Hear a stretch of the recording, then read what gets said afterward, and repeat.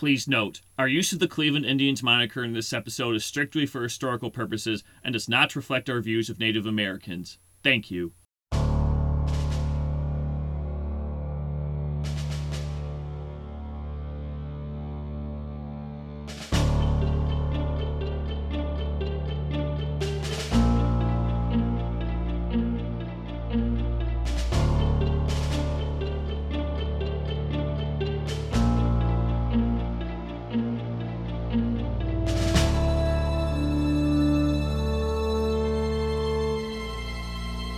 Welcome back, everybody, to Then There Were Two, A History of the World Series. I'm Jeffrey Clark, being joined virtually by Lucas Mitchell. Lucas, have we seen a bigger anomaly in World Series history than what we're going to see in this episode?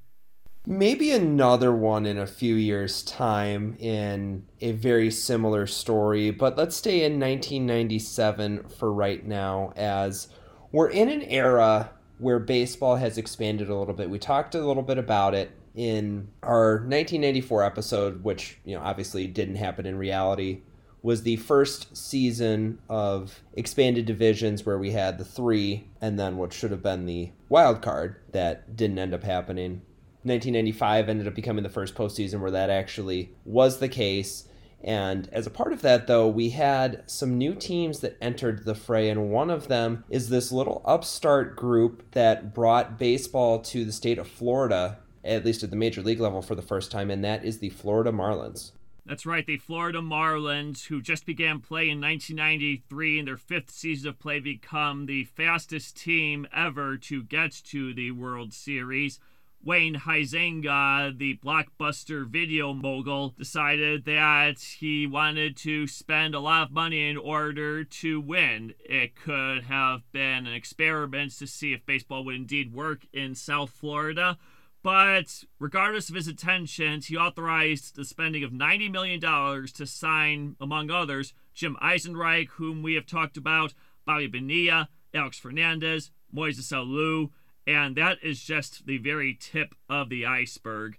And we will get more into the players that really made up this team as we go into this episode.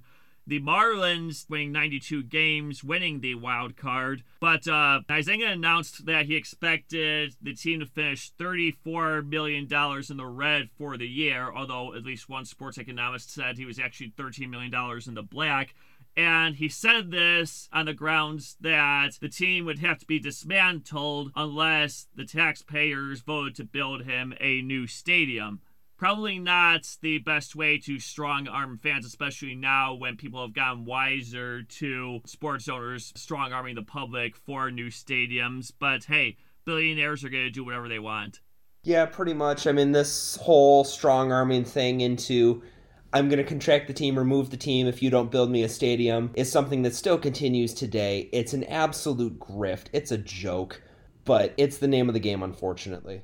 Jim Leyland is the guy at the helm of these Florida Marlins, and they are somehow running roughshod through the National League playoffs, first taking care of the Giants in 3 straight in the NLDS, and then upsetting the defending National League champion Atlanta Braves. So the Marlins are going to the World Series for the first time. Although it comes at a cost, Alex Fernandez gets hurt during the NLCS. We will not see him in this World Series. No, but this is still a pretty packed team. The rotation anchored by a couple of good guys. Al Leiter, a veteran, a guy who has appeared in prior episodes, went 11-9, posted a 4.34 ERA. But the 1-2 punch for this group, it's Kevin Brown, who went 16-8, posted a 269, had a team-high 205 strikeouts. And then this 21-year-old kid by the name of Livan Hernandez, who made 17 regular season starts, went 9-3, posted a 318 earned run average. Those are the mainstays. You have Rob Nen at closer, who saved 35 games, and then a couple other decent bullpen pieces. Antonio Alfonseca was a late call-up, pitched in 17 games, posted an ERA of almost 5. Felix Heredia with a 4.29 ERA went 5-3 over the course of the season, just to name a couple of guys. And Livan Hernandez is the perfect ambassador for the Marlins because the city of Miami has its little Havana neighborhood that is highlighted during this World Series film. And it is so called because of the huge influx of Cubans who live in that part of Miami. I mean, the Marlins were already seeking out Latino players actively for the purpose of marketing them to that crowd. In all, 12 of the 48 players to appear in this World Series would be Hispanic. But Livan Hernandez was really seen as one of their own because a couple of years earlier he defected from Cuba, as have many other Cuban baseball players over the years. And they really saw him as the guy to watch and the guy to get behind because he really knew what these people had gone through under the reign of Fidel Castro and would continue to endure under Castro for a few more years. So people were really embracing a kid who had the weight of the world on his shoulders, even though he was very young. And probably giving him even more sympathy is that he was having a good season without the support of his family stateside. They had to follow him from Cuba. We'll get more into that in a little bit. But Livan Hernandez, even though he might not be the best player or the most talented player on this team, as far as the Cuban community in Miami was concerned, he was the Florida Marlins. Hernandez ended up winning NLCS MVP as well. He won 2 of the 4 games for the Marlins in that series. He won Game 3, a pivotal one there, and then with the series knotted at 2, he then proceeded to also win Game 5 for the series. Hernandez, we mentioned that 2-0 record in 0.84 earned run average, and he struck out 16 guys in 10 2/3 innings. So obviously, you've got the whole Cuban ties, very heavily Cuban area in Miami, and just the success there, everything kind of ties together.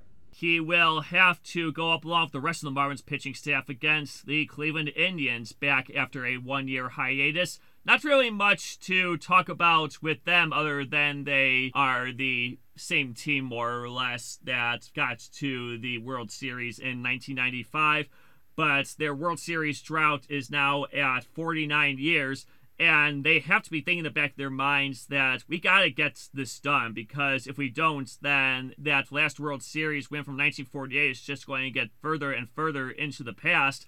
And we know that the Jacobs Field crowds are packing it every night. So at the very least, they feel like they owe it to those fans to finally get them that World Series championship. And they're not going to let this ragtag team from South Florida let them have a crown that they believe should be theirs. Well, and the Indians end up bringing in a couple of guys who we have heard from in recent podcasts. Marquise Grissom and David Justice, a couple of new faces to this squad. Grissom hit .262, 12 home runs, stole 22 bases for the Indians in 1997. David Justice, second on the team with 33 home runs. He hit .329. Jim Thome continuing to do Jim Thome things, hit 40 home runs, drove in 102. Matt Williams with a 32-homer, 105 RBI campaign. He's another hired gun, having appeared back in 1989's World Series. Also, good luck getting anything by that left side of the infield, because both Matt Williams and Omar Vizquel won Gold Gloves. Yeah, that's definitely a major part here, too. The other thing to make note of is that neither of these teams had particularly good records during the season. We mentioned that the Marlins went 92-70, and the Indians, despite winning the AL Central, went 86-75, but this is what the expanded playoff format intended. Gone are the days of just the top team in each league making it to the Fall Classic, because we've expanded. And just having 15 teams fighting for one spot, not really kind of the best way to do it. And so the result of that is you're going to have an occasional World Series that's decided by a team that didn't have quite as successful of a regular season going on a week and a half, 2-week heater to get to this point, but that doesn't make them any less of champions. And we are going to see this a lot on our podcast from now on.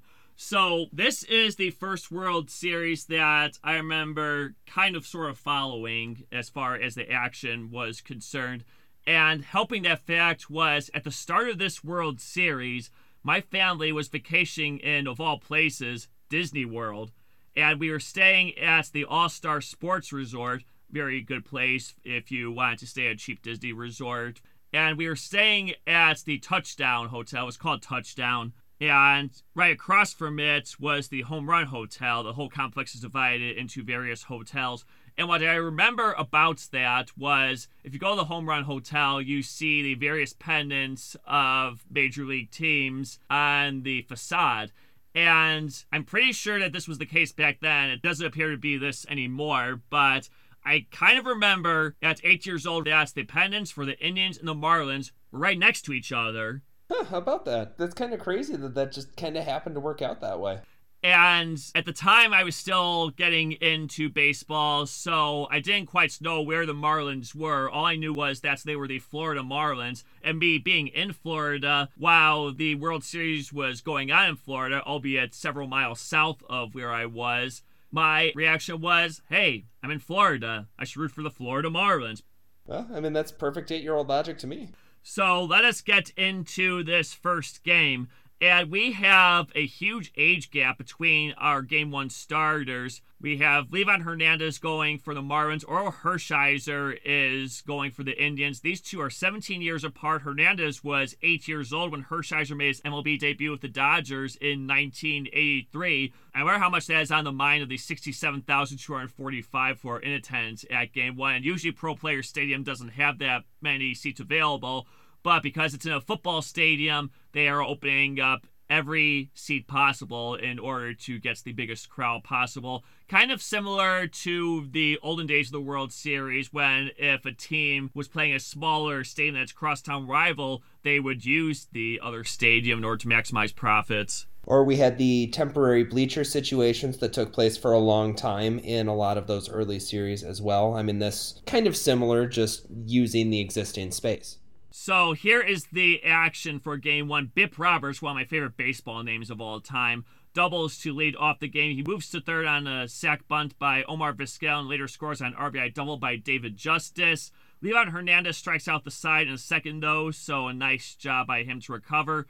Craig Counsell doubles to lead off the third, and he later scores on RBI groundout by Edgar Renteria, who's 21 years old and the first Colombian to play in the World Series. And here in the fourth inning is when the first World Series highlights that I truly remember happened. It was just a routine play, but for some reason it stood out. I remember I was watching in the cafeteria of the All-Star Sports Resort. They had the World Series on because, hey, sports theme, World Series, it kind of goes together. And Jim Thome, who was in a big slump in the postseason, was 4 for 30 coming into this at-bat. He was leading off the fourth inning. He has a line drive at first base, and Darren Dalton makes this leaping catch, jumps in the air, and as Bob Costa says, right into the glove of Darren Dalton. And again, not really something that would play on a highlight reel for the most part, but this line drive catch by the late, great Darren Dalton was the first thing that I truly remember about this World Series. So it just goes to show you how much of an impact a routine play can have on a kid just getting into baseball. Kind of a hot shot, nice play there, and it ends up looming kind of large. Marquise Grissom would end up doubling with 2 outs in the inning, and if Thome ends up getting that ball through, he possibly scores. Instead, we remain tied at 1 going into the bottom half of the fourth, where the Marlins start going to work. Yep, Bobby Bonilla walks on 4 pitches to lead off the fourth inning. Then the aforementioned Dalton has an infield single after Hershiser did not cover first on a ground ball to second. And then Moises Alou hits a 3-run home run 0-2 count off of the left field foul pole, despite an earlier debate about whether he should have bunted. But Moises Alou is not the guy that you ask to bunt, and you know that from his later years with the Cubs. Indeed. Definitely the guy you want swinging away, he rewards it. And then Charles Johnson, another fun guy that we'll go into a connection on a little bit later. He follows that up with a solo home run down the left field line, and all of a sudden it's 5-1 Marlins. He homers that to the left field upper deck to be exact. So that's the first time that back-to-back home runs have been hit in the World Series since the Red Sox's Dwight Evans and Rich Gedman led off the second inning of Game 7 of the 1986 World Series. But Manny Ramirez shows the Indians still have life. He hits a solo home run to left with 2 outs in the 5th inning. But the Marlins go right back to work in the bottom half. Sheffield walks with 1 out. He moves to third on Bonilla's single. He scores out a Jeff Conine RBI single. So Hershiser is coming out of the game. But he doesn't really get a lot of relief because the man who comes in for him, Jeff Juden, throws a wild pitch, and that allows Bonilla to score. Jim Thome does his solo home run to left with 1 out in the 6th inning. That is his first home run since September 14th against the White Sox.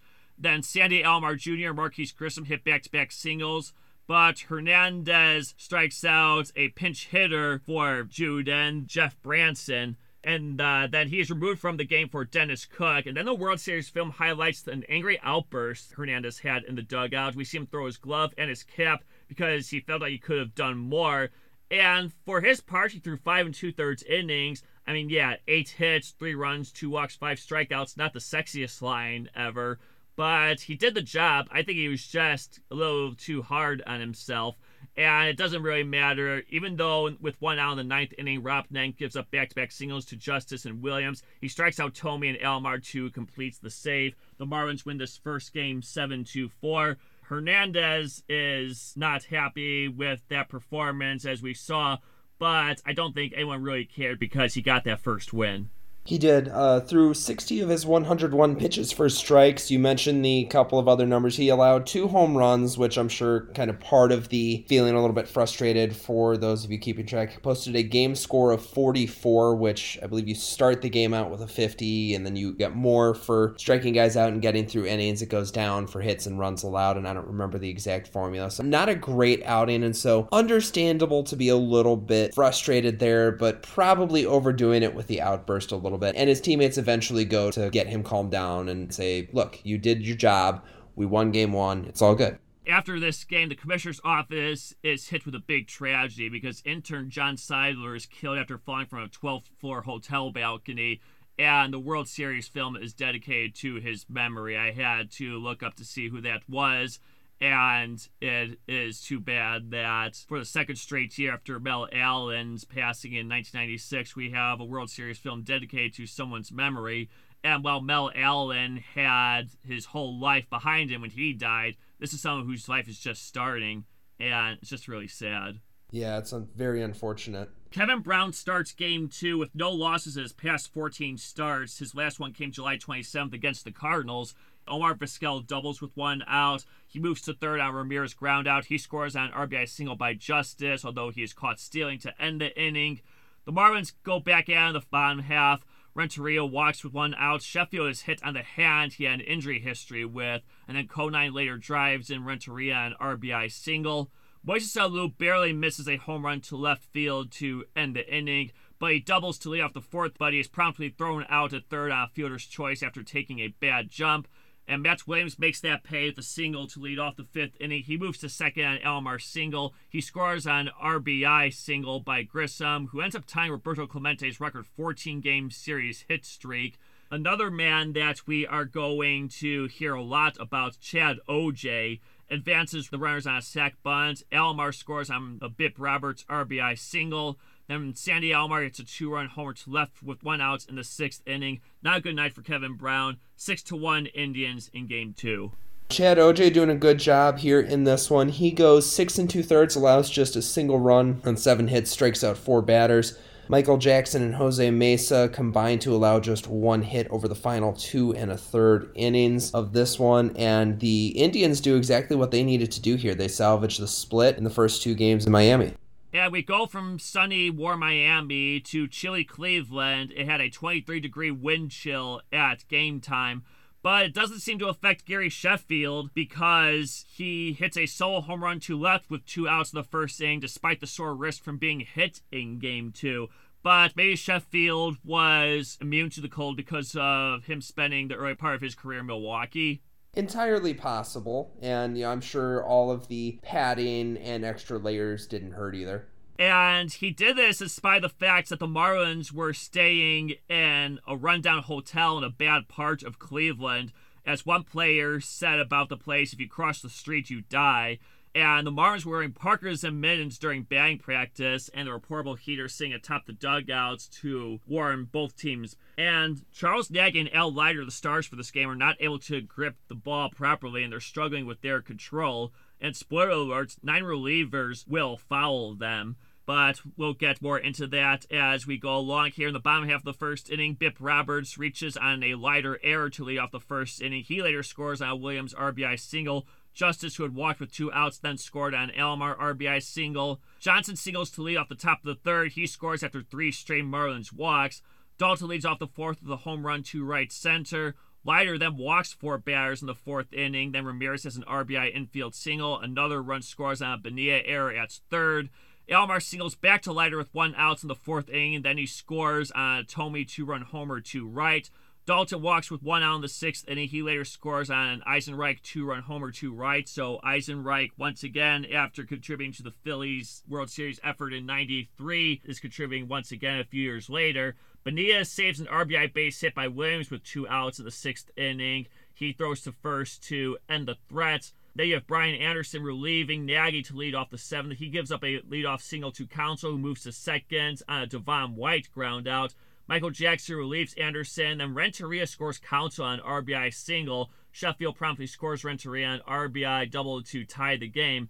And then Sheffield, who did work with his bat earlier, just worked with his glove. With 1 out in the 7th inning, he robs Tomey of the 2nd home run of the game in right field. So Sheffield making a difference from deep on both sides. Yeah, hard to say with that ball, too, if it would have actually been a home run, because it almost looks like he makes the catch short and then almost gets a little bit of a boost as he goes into the wall. While it looks like it's robbing a home run, I'm not sure. I mean, at minimum, he's robbing Tomey of extra bases. I mean, I would agree with you that was probably not going to be a home run, but you can't take a chance like that. And even if it goes off the wall, that's going to be extra bases. So good job by him to get in position to make that. Bobby Bonilla walks to lead off the 9th inning. He promptly scores when he moves to third on a Dalton single, and is allowed to score when Grissom's errant throw from center goes into the camera well at Jacobs Field. Ultimately, the Marlins send 11 men to the plate in the inning. They score 7 runs on 4 hits and 3 errors. Rob Nen relieves Cook to begin the 9th inning, but he needs 43 pitches to finish the game. The Indians end up scoring 4 runs on 3 hits. The final score for this one is 14-11. Those 25 runs are the 2nd most in series history. 4 hours and 12 minutes. That's the 2nd longest game in series history. 17 walks and 6 errors. The one thing I do look at now, we talked about a lot of pitchers in this one. The Marlins end up using 4 because part of it is, Al Leiter got absolutely lit up in this game. Didn't make it out of the 5th, gave up 7 runs, 4 of them earned, had 6 walks to just 3 strikeouts through 114 pitches. Less than ideal. Felix Heredia does a great job of limiting the damage. He throws 2 1/3 hitless innings. Dennis Cook ends up getting the win, pitching a scoreless bottom of the 8th prior to that 7-run outburst by the Marlins. I mean, to some degree, I question the use of Rob Nen when it's a 7-run lead, but I also don't know definitively what the bullpen situation was like here. I mean, you could have potentially used Alfonseca to name one guy. I mean, I don't know why you'd burn through your closer and have him throw 43 pitches right after an off day when your team is up 7. So Game 4 is, to put it lightly, chaotic, not just as far as the game conditions, but everything happening around Jacobs Field. While Game 4 is going on, the circus is happening at adjacent Gund Arena, and there's a Motley Crue concert happening at the Cleveland State University Convocation Center only 3 blocks away. And on top of all of that, it's snowing in Cleveland. And we have a series record low 38 degrees for the first pitch. And this snow is more prominent before the game. But to go from sunny Miami to this, what the heck? I mean, that's a very stark difference. I mean, really the only way you could have it be more stark would be to go from an indoor venue to someplace like this. I would argue like kind of the closest comparison now would be to say go from Arizona and inside at Chase Field to, say, Target Field, for example. Sure, that's fair. Interestingly, Phil Niekro throws out to the first pitch before Game 4, even though he only pitched with the Indians for the final 2 seasons of his career. But in any event, we have the 6th rookie matchup in World Series history. Jarrett Wright, who is only a few years removed from high school, and Tony Saunders going for the Marlins. At 21 years, 9 months, and 23 days, Wright is the youngest pitcher to start a series game since Brett Saberhagen at 21 years, 6 months, and 11 days in Game 3 of the '85 series for the Royals. With 1 out to the first inning, Renteria singles and Sheffield walks, but Bobby Bonilla hits into a 4-6-3 double play to end the inning. Vizquel singles with 1 out in the first and promptly scores on Ramirez 2-run homer to right. Williams has an infield single with 2 outs. He promptly scores on Alomar RBI double on a play at the plate. Then Ramirez walks to lead off the 3rd and later scores on a Justice infield single to short after a Williams walk. Justice scores on Alomar RBI single on a 3-1 pitch. Tomey walks, and that prompts Alfonseca to relieve Saunders after only 2+ innings. And Tony Fernandez scores Williams on an RBI single. Dalton does walk with 1 out in the 6th inning and promptly scores on Alou's 2-run homer to left field. And then Eisenreich singles, but Johnson lines to a Tomey unassisted double play at first. Then David Justice walks with 1 out in the 8th inning and scores when Williams becomes the 7th player to homer for both leagues in the series, hitting it to left. Williams previously homered for the Giants in Game 3 of the 1989 series. Anderson pitches 3 innings of 1 hit, no walk, shutout ball to earn the save. The Indians have tied this series with a 10-3 victory. You have great bounce back for the Indians here. And I mean, you have to have a little bit of nerves, and the World Series film even brought this up going into the 9th with that 7-run lead and the Marlins having just scored 7 in the 9th the night before, but they get through it. Jarrett Wright does a good job in his World Series debut, allows just 3 runs on 5 hits. Does walk 5, but strikes out 5, so it ends up being a quality start. And you mentioned Brian Anderson going the final 3 innings to earn the save. He strikes out 2 and allows just the single hit. I am glad that Tony Saunders did get into a World Series game, even though the pressure was high, because he only had 4 Major League wins under his belt, because a couple of years later, Saunders would become the victim of one of the most gruesome in-game injuries ever caught on camera when his arm snapped when he was throwing a pitch, and he would never return to the Major Leagues, his career ending prematurely. So I'm glad that Tony Saunders, at the very least, got to experience this before he had this just terrible thing happen to him. I wish that he had a little bit more success than he did in this game, but he was able to come out and play in a World Series. Good for him. A World Series, which, by the way, is not winning over the Scribes or the Commissioner. Sports Illustrated is calling this the faux classic because of the awful playing conditions and the quality of the games. Dan Shaughnessy of the Boston Globe wrote, "It is as if the Marlins and Indians are using this World Series to officially kill baseball." And Bud Selig, who is at this point in his 1,868th day as interim commissioner, is upset. He says, "We have pitchers who can't throw the ball over the plate, and when they do, it hits the wall somewhere. You're going to have a long game."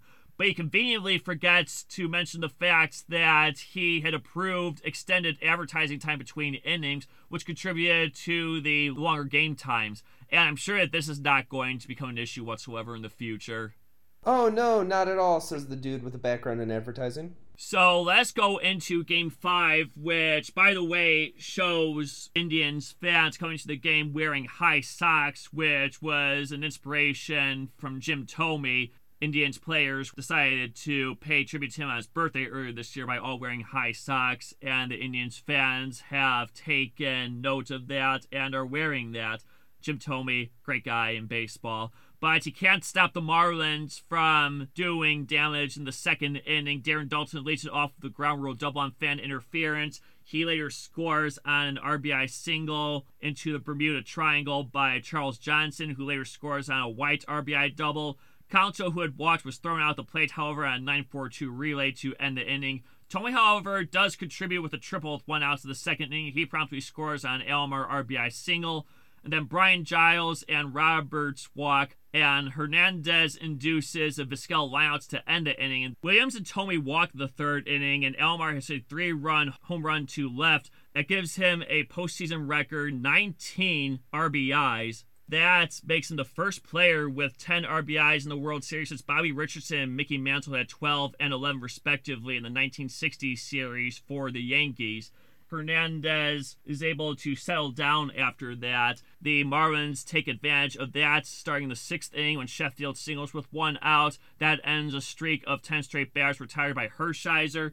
Bonilla walks and Alou hits a 3-run homer to center, so Moises Alou really getting into the action with a 3-run homer again in this series.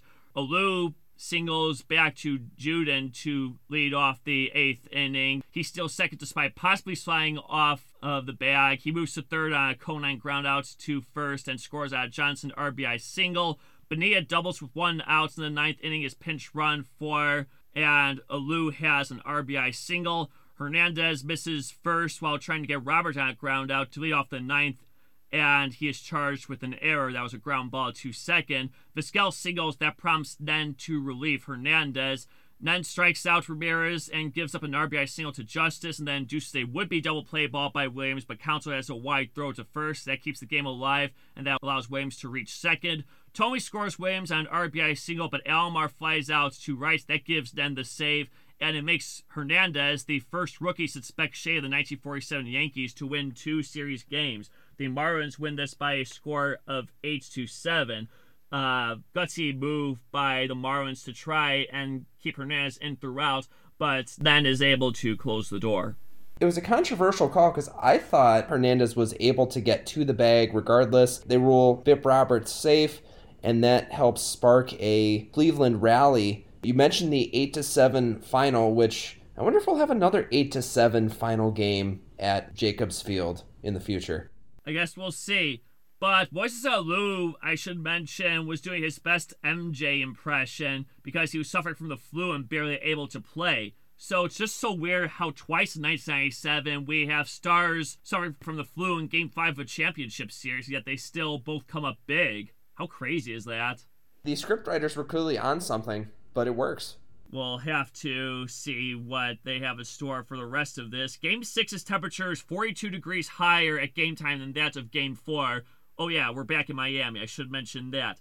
67,498 are in attendance. That is the largest series crowd since Game 1 of the 1963 series at Yankee Stadium. That had 69,000. Kevin Brown is trying to redeem himself after a horrible Game 2. And the Indians just don't care because Williams walks to lead off the second. He advances when Tomey and Grissom walk and scores along with Tomey when, of all people, Chad OJ fouls off several pitches before singling for his first hit since high school. That's right, he drives in 2 runs on his first base hit in forever. Hitting pitchers forever. And Marquise Grissom makes a basket catch in deep left center on a Conine fly ball for the second out of the bottom half of the second, so you can tell it's the Indians' night. Vizquel doubles to lead off the third inning. He steals third and scores on Ramirez sac fly. David Justice robs Conine of a base hit with a sliding catch to end the 4th inning. And OJ, he decides he's not done hitting. He doubles on the first pitch of the 5th inning. He moves to third on Robert's single and scores on Ramirez's sac fly. That makes him the first pitcher with 2 hits and 2 RBIs in a series game since Mickey Lolich did for the Tigers in Game 2 of the 68 series. And he's the first Indians pitcher with a series RBI since Jim Bagby's 3-run homer in Game 5 of the 1920 series. So OJ having the game of a lifetime. Yeah, absolutely, and absolutely dealing as well. Allows the Marlins to get on the board in the bottom of the 5th. Darren Dalton with a sacrifice fly to right on a lineout. But that's it. He absolutely dominates, goes into the 6th inning, ends up issuing a leadoff walk to Gary Sheffield. Michael Jackson comes in, is able to get out of that, gets into and out of trouble in the 7th as well. Ossenmacher gets through the 8th without any trouble. Jose Mesa, other than a 1-out triple by Devon White, is able to limit the damage. The Indians win Game 6 4-1. We have a 7th and deciding game on our hands. Well, just going back to that 6th inning, Eisenreich, who was pinch hitting for Conine, walked. Lou advanced the runners with a ground out to first inning, and Vizquel made a diving stop at the hole at short before throwing out Johnson to end the inning. So we've seen Vizquel in his 2 World Series appearances make some solid stops with his glove. So like you said, we are going to a 7th game. But no matter what happens, it is a happy day for Livan Hernandez, because thanks to efforts from the U.S. and Cuban governments, as well as the entire roster submitting a written plea, he is able to meet his mother for the first time in 2 years before Game 7. So already Hernandez has won. Yep, wholesome. And I mean, it's one of those, like, if you know how Hollywood seems to be, you know how this game is going to end. But let's go through this phenomenal Game 7. His mother, by the way, does attend this game among the 67,204 fans at Pro Player Stadium. As we find out on the broadcast, she leaves early for security reasons, which I can understand that. But in any event, Jarrett Wright is pitching on 3 days rest, and Charles Nagy would normally get the start, but because he pitched so poorly earlier in the series, he has been shelved for Wright. Wright is the first rookie to start Game 7 of the World Series since Joe McGrain did so for the Cardinals in 1987. Al Leiter, who is starting for the Marlins, retires the first 6 batters, but then Tomey walks to lead off the 3rd inning. Grissom singles. Wright has a sac bunt. Fernandez, who is starting for the flu-ridden Roberts, guess Roberts couldn't play through the flu the way Alou did, scores both runners on RBI single. So Fernandez, who contributed mightily to the 93 Blue Jays, is coming through for the 97 Indians. But Leiter has a pretty good game otherwise. He strikes out 7, gives up 2 runs on 4 hits and 4 walks over 6 innings. You can't really fault him for one blemish out of an otherwise solid start. Yeah, absolutely not. But Jarrett Wright is absolutely dealing, at least until we get to the bottom of the 7th. That's right, because Bonilla homers to right center on the first pitch. Wright is relieved by Assenmacher after giving up a 1-out walk to Counsell, who ends up stranded at first. Williams walks to lead off the top of the 9th inning. He promptly is forced out on an Alomar grounder. Felix Heredia relieves Antonio Alfonseca. He gives up a single to Tomey, so Neng comes in as part of a double switch. Grissom grounds to short while Renteria throws out Alomar at the plate, and Giles, who is pinch hitting for Brian Anderson, flies out to left center to end the inning. So we go to the bottom of the 9th. The Indians are up 2-1, so the trophy is wheeled into the clubhouse and the plastic is put onto the lockers. The champagne is out, just like it was for the 86 Red Sox in Game 6. But Moises Alou singles to lead off the 9th inning. He later moves to third on a Johnson single. And Craig Counsell, who will go on to have a nice career, but at this point is a rookie utility man with 49 career hits, drives in the tying run on a sac fly. Alou is the man to score there. So 9 innings is not enough to decide Game 7, so we have to go to extras for the 4th time in Game 7 in World Series history. And Fernandez singles with 1 out in the 10th inning, but Nen strikes out the side. With 1 out in the 10th innings, bottom half, Renteria and Sheffield have back-to-back singles. But Rob Nen's spot is up. Obviously, you don't want him up in Game 7. So stepping in for him is John Cangelosi. He ends up striking out looking. And then Nagy relieves Mesa, and he induces a flyout to right. Jay Powell walks Williams to lead off the top of the 11th, but forces him out at second on Alomar bunt and induces a 4-6-3 double play by Tomey. And then the bottom half of the 11th, Bonilla singles. He later reaches third on a Fernandez error at second. That is just tough for Fernandez because he's in the twilight of his career, is known for being a defensive star, but that error is going to hurt him. He does try to make amends by forcing Bonilla out at the plate on a white grounder to him after Eisenreich is intentionally walked. And then you have Edgar Renteria taking a first pitch strike. And then the 0-1 pitch, you have Renteria lying it off of Charles Nagy's glove. And Nagy watches that ball go into center field. Counsell scores, and he jumps in the air. The Marlins have won the World Series in their 5th year of existence. And let me tell you something, Lucas. My parents recorded the end of this game for me because I was too young to watch the end of this game because it was late. And I rewound this walk-off hit so many times to the point where Craig Counsell jumping up after scoring has been etched into my memory. As Bob Costas says, as unlikely as it sounds, the Florida Marlins have won the World Series. And he later says the men in teal are for real as well. It's a nice line. It's hard not to get emotional with something like this. You have pretty much a ragtag group of guys who were all brought together here, and yet here they are. They managed to make the late comeback in the 9th to force extra innings and then take advantage of the Cleveland mistakes and walk off Game 7 to win the first World Series in franchise history. Renteria has his 8th walk-off hit of the season, and he has that great jubilant celebration. But even happier was Jim Leyland because we have that shot of him pumping up the crowd as soon as this game ends. And honestly, why wouldn't you at that point? Leyland is a baseball lifer. He finally gets to the mountaintop as manager. You're so happy for guys like Leyland who have been in it for so long, just haven't been able to get over the hump, finally do in this situation. Good on him.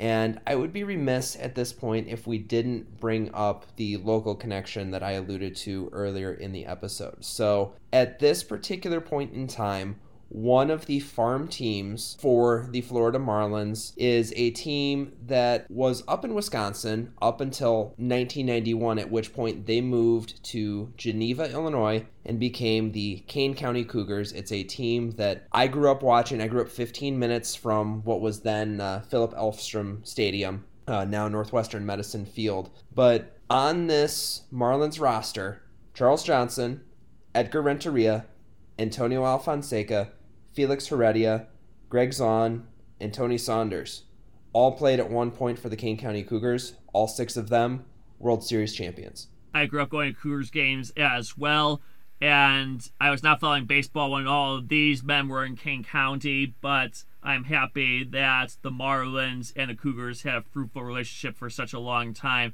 And we'll see this again in the future, but for the moment, we are seeing old-time Cougars getting their World Series rings. But is Livan Hernandez not a former Kane County Cougar winning World Series MVP? And I don't think any of the locals are going to argue with that at all. From the local perspective, I get it, but I don't know that I agree with this pick. And even like reading through the YouTube comments of this World Series film, there was some agreement here. So Hernandez does go 2-0 in his 2 starts. He strikes out 7 batters but walks 10, gives up 9 runs, 8 of them earned, a 527 earned run average, which was just slightly below the team total at 548. Just as points of reference, Kevin Brown 0-2 with an 8.18 ERA. Rob Nen, we mentioned he got roughed up in the one game. His ERA for the series finishes at 7.71. Jay Powell, who won Game 7, finished with a 7.36 ERA. Tony Saunders had an ERA at 27, just to name a few guys. Antonio Alfonseca in 3 games did not allow an earned run, so credit to him on that. I mean, if you're looking at guys, my argument would probably go for Moises Alou. He slashed 321, 387, 714, had 3 home runs, drove in 9, a couple of doubles, went 9 of 28, scored 6 runs. In a series with a lot of offense, I feel like that's probably where you should have gone. Now, that said, given the storyline and everything, the pick of Livan Hernandez does make sense. Yeah, and you could also make arguments for Darren Dalton, who had a 1.121 OPS, a slash line of 389, 455, 667. I mean, no pitcher really jumped off the page here. So I feel like that if you were to give it to somebody else, it would be somebody on the hitting side. I definitely see your points there. But I should mention this as well. The night after Game 7, because the Marlins and the Miami Dolphins were sharing Pro Player Stadium at that time, they had to convert overnight the baseball field to the football field because the Bears and the Dolphins were playing each other Monday Night Football that night. And that game ended when Jeff Jager hit a 35-yard field goal in overtime that gave the Bears their first win in 8 games that season. Yes, the 1997 Bears were awful. Eric Kramer threw for 343 yards and 2 touchdowns in that game. Raymond Harris ran for 106 yards and 1 touchdown on 25 carries. So the Marlins had to wait a day before they could celebrate their World Series back at the stadium. But hey, football is king in Florida, so I'm sure most locals weren't too upset about having to wait another day. Yeah, and I mean, just in general, like, you've won a title. What's one more day in the grand scheme of things, especially since you got to see your team win at home? It's kind of similar to right after the 1994 New York Rangers won the Stanley Cup, but the Madison Square Garden crew couldn't really celebrate because they had to convert the ice to wood for the NBA Finals the following night. But all of this is going to be very short-lived. Huizenga makes good on his threats to disassemble the team in a way that would make Jerry Reinsdorf and Jerry Krause jealous, because anybody who was making any significant amount of money was out the door. On Halloween that year, Jeff Conine and Darren Dalton's contracts were declined, and on November 11th, they trade Moises Alou to Houston. Later on, they trade Brown, Leiter, White, Nen, Cook. By the following season, the team doesn't resemble anything like the 97 Marlins. They go on to lose 108 games, the most of the NL since 1969. And I think my book puts it best. Their befuddled fans were left to wonder whether the championship had been real or only a strange dream. Now, there will be an episode coming up that will suggest that it wasn't, But for now, Marlins fans have to feel blindsided. If you're going to be somebody with a lot of money and you're going to buy a baseball team and invest in it, truly invest in it. Don't cheap out after the fact. And I don't know, it infuriates me, and this will come up again. I mentioned this to you in a text, Lucas. A lot of billionaires can afford baseball teams. It doesn't necessarily mean they should get up off the couch and go ahead and buy one. And Huizenga is one guy who definitely should not have gotten off of that couch. And he, in turn, becomes one of the most reviled figures that we have encountered in our podcast so far. Yeah, throw him up there, like you said in our text chain. We could throw him up there with the Marge Schatz and Charlie Finleys of the world. I mean, Finley definitely a little bit different, but still kind of there. Marge Schatz, legendary cheapskate, and we went through that in our 1990 episode. And yeah, you're absolutely right. If you're a billionaire, you have the money to be able to get away with this. Don't go and pull this nonsense. You don't deserve to have a baseball team. I should mention this as well. A future co-worker of mine's father was a truck driver working for Huizenga at the time, but I wasn't able to get any memories of this World Series out of my former co-worker, so we'll just leave it at that. But if you want to read more about the 1997 Marlins, I highly recommend the book. If they don't win, it's a shame. The Year the Marlins Bought the World Series by Dave Rosenbaum. I read this book many years ago, and I don't think you're going to find a more comprehensive account of those 1997 Marlins, both on and off the field. And it just goes to show you that even when your intentions start off good, they can quickly turn sour. And it's just a shame, once again, that this turns out to be a blip on the long history of good baseball teams. Indeed. So let's move forward to 1998. The most recent World Series champions from the American League are back, the Yankees, and they will face a team that has only been here once before, but they will try their best to get their first championship and knock off the evil empire. Yeah, so tune in next week to find out what happens. So, for Lucas Mitchell, I'm Jeffrey Clark. Thanks for listening to our 1997 episode, Then There Were Two, History of the World Series. You can like us on Facebook, follow us on what is still Twitter to us, subscribe. We'll see you next time.